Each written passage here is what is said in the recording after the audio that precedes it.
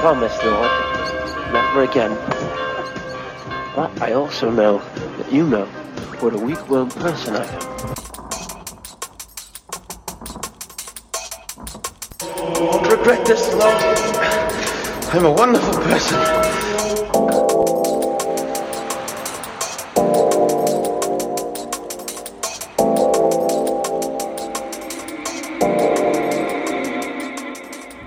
First reading this evening comes from Colossians chapter 1.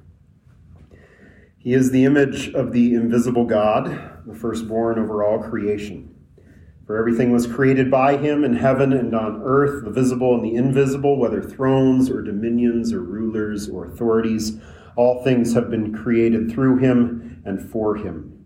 He is before all things, and by him all things hold together. He is also the head of the body, the church. He is the beginning, the firstborn from the dead, so that he might come to have first place in everything. For God was pleased to have all his fullness dwell in him, and through him to reconcile everything to himself, whether things on earth or things in heaven, by making peace through his blood shed on the cross. This is the word of the Lord. Thanks be to God. Our second reading this evening comes from the Holy Gospel of Matthew, the 13th chapter, beginning at the 53rd verse. When Jesus had finished these parables, he left there. He went to his hometown and began to teach them in their synagogue, so that they were astonished and said, "Where did this man get this wisdom and these miraculous powers? Isn't this the carpenter's son? Isn't his mother called Mary, and his brothers James, Joseph, Simon, and Judas? And his sisters, aren't they all with us? So where does he get all these things?" And they were offended by him. Jesus said to them, "A prophet is not without honor except in his hometown and in his household." And he did not do many miracles there because of their unbelief. This is the word of the Lord. Thanks be to God. Let us pray. Gracious God, send forth your Spirit by the power of your word to create faith, to forgive sin, to grow our love for you and for one another. Amen. Conceived by the power of the Holy Spirit and born of the Virgin Mary. When Pastor Chris gave me this portion of the Apostles' Creed, he's like, "You get Christmas." I'm like, "Great, thank you." We just got over that. But I want to expand that a little bit first by giving you the Nicene Creed's take on this tiny little phrase. Eternally begotten of the Father, God from God, light from light, true God from true God, begotten, not made, of one being with the Father. Through him all things were made. That sounds like Colossians 1, right? Pretty close. For us and for our salvation, he came down from heaven, was incarnate of the Holy Spirit and the Virgin Mary, and became truly human. We'll be talking about that. Hold on to that phrase, truly human. But this is what we believe. At least that's what I've heard that we believe. There's a study a few years ago. Anyways, 70% of American adults, not Christians, just American adults, have said they believe in the virgin birth. Okay? 80% of adult Americans believe Jesus is the Son of God. That's a pretty big deal. That's kind of like the church thinks we're losing. No, that's pretty good, right? And then you get to this one. Only 41% believe that Jesus existed before he was born in Bethlehem. Only 41%. So 59% don't believe he existed, which just says that the majority of our culture are Arians at heart, but we'll get to that in a second. What does this mean? It means that we have no problem with virgins giving birth. We have no problem talking about Jesus as a son, but to actually believe that Jesus Christ, born in Bethlehem, lived in Nazareth, preached in Palestine, crucified at Calvary, is the God of the Old Testament, come to earth for you, not a chance. But Solomon was right when he wrote in Ecclesiastes 1:9, there's nothing new under the sun. We think that we're so enlightened, and yet we basically are just the church from 2nd, 3rd century, going way back then. Like in his hometown, we get offended by him. We don't like Jesus as who Jesus is. as he comes to us. And so we have an issue with these things. We think we know him or how he should be. Just like for many of us, we have people in our lives that think we should be something that we're not. Prettier, cooler, stronger, faster, younger, I don't know, have more money, those sorts of things. Well, they have a particular view of Jesus in the same way we do as well. And so we've given these offenses that we have against Jesus some names. So I've got a few of them scattered around on the tables. Where are my Sabellians at? All the way in the back, the Sabellians. Well, just let you know, if you invited God, the triune God, Father, Son, and Holy Spirit to a party, not all of them could come at the same time. Sabellians believe that God, if God shows up on earth, he puts on the Jesus mask. But then when he goes away back up to heaven, he takes off the mask and he puts on the Father mask. And then the Holy Spirit, that's a whole different mask. But you can't actually have, Jesus in more than one place. The notion being that, well, we can't divide God. And so Jesus was sort of just this mask, sort of this entity, meaning not human. Okay? Where are my Docetists at? I think they're up here in the front. Jonathan, you two look like Docetists. Docetists believe that Jesus, he looked human. He seemed human on the outside, but wasn't really human. He was like that hologram of Michael Jackson after he died. We had to bring back the hologram because we couldn't just let him be dead and enjoy his music. We had to try to make more money off of concerts with a hologram Michael Jackson. Not a real Michael Jackson, just a hologram of what he used to be. Well, here the Docetists would say he only seemed to be human because they're kind of Gnostics at heart, meaning that they don't like fleshy things. So you can't have the Savior of the world be fleshy. You can't have God be fleshy. And so he looked human but was not. Now, my Monophysites, where are you? That's the big word. Monophysites back there, all right. Monophysites. This is basically a melding of the God portion, the Christ portion, and the Jesus portion. It's like if you took one jar of the Christ God portion and one jar of the Jesus human portion, you dumped them in the crock pot, and you stirred them around. But the problem is that like the Jesus portion is something like just plain water, and the God portion is like an entire jar of cayenne. It'd just be God would take over the human portion. So, meaning basically that the human Jesus gets drowned out because God portion is more important. Adoptionists, where are you at? Right there. All right. This is where we believe that Jesus was adopted, either when he was born, so he's a foster kid Jesus, right, or at his baptism, when the Spirit comes down and goes, "This is my beloved Son in whom I'm well pleased." And that's God going, okay, I'm going to adopt him, meaning that he never actually existed beyond when he was born into the world, but then at that point when he's adopted, he kind of develops this superpower. Of being God-like at some point. Nestorians, I think my Nestorians are right there. Yeah, okay. Nestorians, this is a schizophrenic Jesus. He's both Jesus and Christ, but they're two separate, distinct things. One Jesus, one Christ, separate, not equal, and you can just see him arguing with himself. So when he went off to pray, he just prayed to himself. Okay? Not able really to, because Nestorius really didn't want to try and make the two one. He just couldn't get past that. So, Apollinarians. That's way back there, yeah. I don't think there's anybody at that table. This is not holy man nor God, the thought being that he had a human body, human soul, but his mind was taken over by the divine Logos, the eternal word. So he's a dude with a mind problem. And then Arians. They went home already? Yeah, okay, yeah. The Arians would believe, and this was the most main actual understanding of Jesus. The Arianism of the day was the main church thing.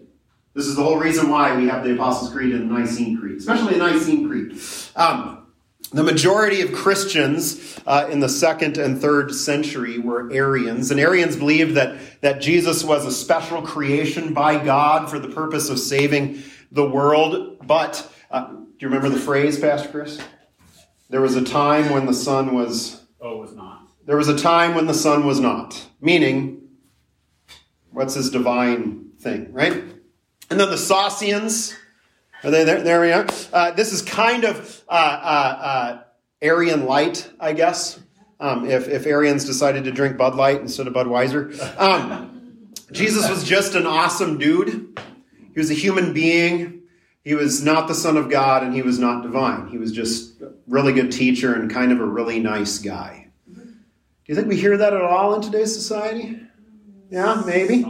To think that we've come so far in 2,000 years, but no, not really. Not really. So later on you can pick your favorite heresy, just please don't confess it. But all these heresies are the reason why actually the creed is part of our liturgy in the church. It's the reason why we confess the creed as often as we do, is so that you walk into a church and you'd be able to go, okay, this isn't an Arian church. Because we're actually confessing certain things about Jesus that don't fit in with what we confess. But I think the reason why we run down all these rabbit trails of heresies all the time is because, number one, I don't think we can handle mystery. I think especially post-Enlightenment, we don't like mystery. We like to know things. We like to have things in order. Many of us are very type A. We have to have those things in a certain way. It's either that or we just need to know. Also, we can't handle contradiction, which is funny because a lot of these heresies crop up in Lutheran churches, and Luther was big on contradiction. He loved contradiction. But we definitely don't like the notion of contradiction, and we cannot believe that one thing can be another all at the same time, fully, completely, without question, which is what we believe of Jesus Christ. And that is what we actually hold to in our creeds, that Jesus is both Son of God and Son of Man, two yet one, just like we believe Father, Son, Holy Spirit, three yet one. And so what is it that we say? We say conceived by the power of Holy Spirit. Okay, let's start from there. The actual Greek says just conceived from the Holy Spirit or by the Holy Spirit. I don't know why the LBW threw in the power of. It's like, were they He-Man fans? The power of Grayskull. I don't know. But this is the word there for conceived is actually the word that is used for the conception in Luke 1. When Gabriel comes to Mary and says, you will conceive a child. And here is this reality of the Holy Spirit being an interrupter into the life of Mary. This question of, well, how she asks, well, how is this going to happen? How is this going to be? And all the angel says is, well, the Holy Spirit's going to come upon you. Right? That's all I say. I don't know how it happens.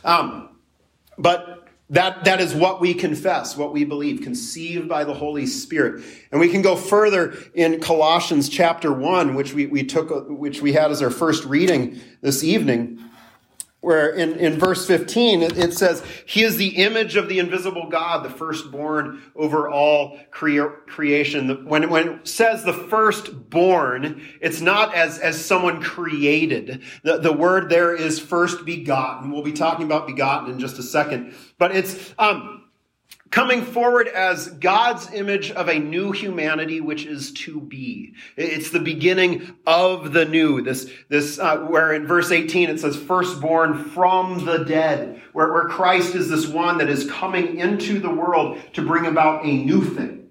That he's not manufactured to just perpetuate the old, but he's actually coming in to transform the old and create a new thing. It also tells us that he is the eternal Word, right? What should that make you think of? The eternal Word. The Word. John 1. Thank you, Pastor Chris. That's one place we can go, yes. Yes, the eternal Word, the Word that was before all creation. In the beginning was the Word, and the Word was with God, and the Word was God. But it's also this Word that gives life and creates, right? God says, what? Let there be light, and there was light. It happens. He is the let there be light that comes in the flesh. That everything holds together in Him, made through Him, made for Him. Colossians 1 confesses. The one who made the light comes into the world to bask in the light in order to become the light of the world. That He actually creates the light that becomes the sun and the stars and all that stuff that we enjoy sometimes, although I wish it were a little bit warmer outside right now. But then He shows up in the world as the actual light, the light that's going to shine in the darkness, the light that is going to bring about a new beginning. Just like at the beginning of creation, the first thing that He speaks into it is let there be light. So too then Christ comes as this new creation. Where verse 19, it says, all the fullness of God was pleased to have all His fullness dwell in Him. That Jesus Christ is God Himself here for a reason. He's just not a nice dude. He's just not the carpenter's son. He's just not all these little things that we try and make Him. There's something more there. Something more. And it's all done for a particular purpose. Did you hear it when I read it? That through Him, He's come to reconcile everything to Himself. Making peace by what? His, what? Blood shed on the cross. This one who comes. Being the creator at the very beginning, before it became the old creation, He is now the restorer of the new creation. Being there at the beginning of all things, He is now here to be the one who makes all things new. And that's why we confess, that for us and for our salvation, He came down from heaven, which is where we get to the second part of our little creedal statement, right? Born of the Virgin Mary. It's kind of a bad word choice because the word there is actually to be begotten. Begotten is, and we've touched on it a little bit, but we're limited by our language. So oftentimes in the Bible, we talk about God's hands, right? God's eyes, God's ears, God's mouth, God's breath, all these things. Well, we're also told that God is spirit. And so He doesn't actually have those things, but it's us taking God and putting Him into our own words, right? It's like going to a foreign, like the Bible translators, going to a foreign culture to bring the Bible not in English, right? But in their language so they can understand it. We do the same thing with God quite often. Here we're talking about using this word for begotten, which can mean born, but it's not in essence of being created or made. It does include the word Genesis in it, meaning beginning, that it could mean the start of you at your birth, right? But begotten can mean being of the same substance as well. And so C.S. Lewis explained it this way in Mere Christianity. He says, you beget your same substance, not something else. Human beings beget human beings, not birds, right? And birds beget birds, not beavers. Beavers beget beavers, not bees. And bees beget bees, right? Bees don't beget Chevrolets. Human beings don't beget Apollo 12. We don't do those things. We might create those things. We can make homes just like birds can make nests and beavers make dams and bees make hives, but we beget our same substance. So the implications meaning that within the Nicene Creed it says eternally begotten of the Father, begotten, not made, of one being with the Father. When we say that He's begotten of the Father, we say what?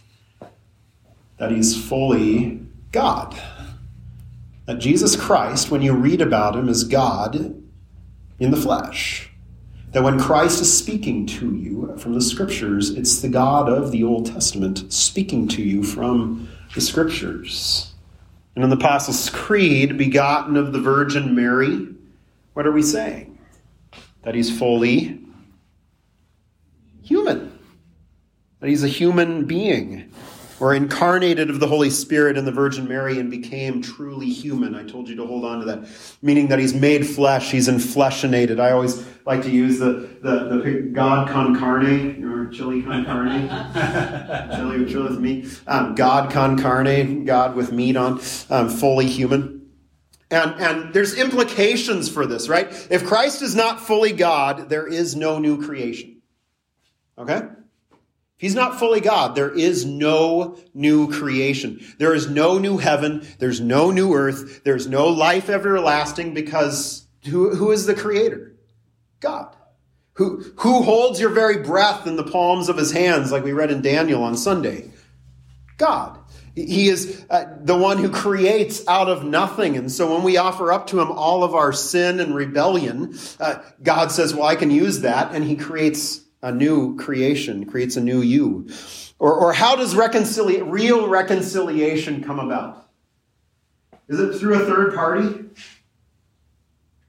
I can remember when I was a kid, just like now, it's like we just keep repeating ourselves. The whole peace talks in the Middle East. We're going to have peace in the Middle East. We're going to have peace in the Middle East. Palestine, Israel, Egypt, and Israel, and all these other things. And people broker peace deals. And then what happens 5 or 6 years down the road? It doesn't really happen, because it's like, well, we're going to put in this contract to try and make you guys play nice together in the sandbox. But it doesn't really work. How does real reconciliation come about? Not through a third party. Through two people, correct? Through two people.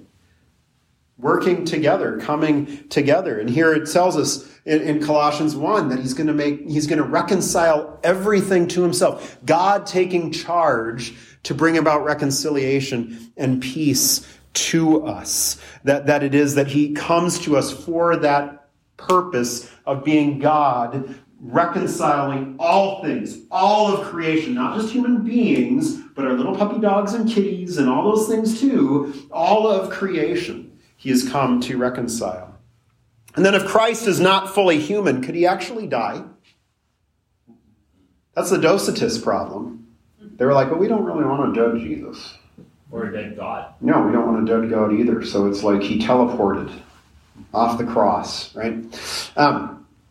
Could his blood actually be shed to bring about peace if he's not fully human? No.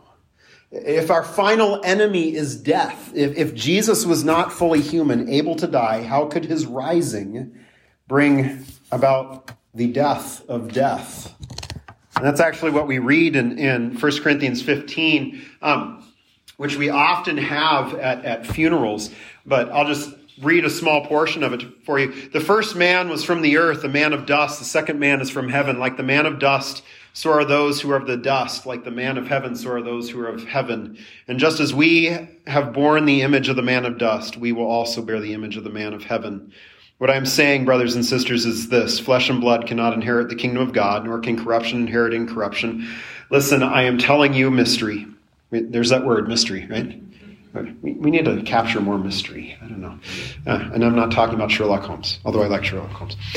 We will not all fall asleep, but we will all be changed in a moment, in the twinkling of an eye, at the last trumpet. For the trumpet will sound, and the dead will be raised incorruptible, and we will be changed. For this corruptible body must be clothed with incorruptibility, and this mortal body must be clothed with immortality. When this corruptible body is clothed with incorruptibility and this mortal body is clothed with immortality, then the saying that is written will take place. Death has been swallowed up in victory.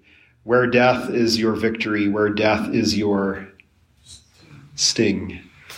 The sting of death is sin, and the power of sin is the law, but thanks be to God who gives us the victory through our Lord Jesus Christ. Christ taking on the corruptible flesh in order to bring life to the dead, to enter into the dust, to breathe life into it again. That in the incarnation and the mystery of Jesus Christ, we have God himself, the great I am, entering into the not I am world to bring it back from death, from rebellion, from sin. It matters because without Christ being both God and man at the same time, he lied about himself as being the Son of God. He never corrected anyone when they worshiped him, but also, if you notice, if you read your scriptures honestly, he gets tired, doesn't he? He has flesh. He gets hungry. We'll see on Sunday he gets thirsty. He needs to go away and pray. Jesus was an introvert, just if you're wondering. He is both creator and us at the same time. And he was enough of a human being that his neighbors knew him as the child of Joseph and Mary and the one who had brothers and sisters. He was so human, in fact, in their understanding. They're shocked and offended by the possibility that this Jesus was something more than they could comprehend. And that is who Jesus is. He is the Christ. He is the Son of God. He's the incarnate one. And this is the best part. He's God's best sermon made flesh. In fact, God's only sermon made flesh for our sake, that he might be our Jesus for us. Thanks be to God. Amen.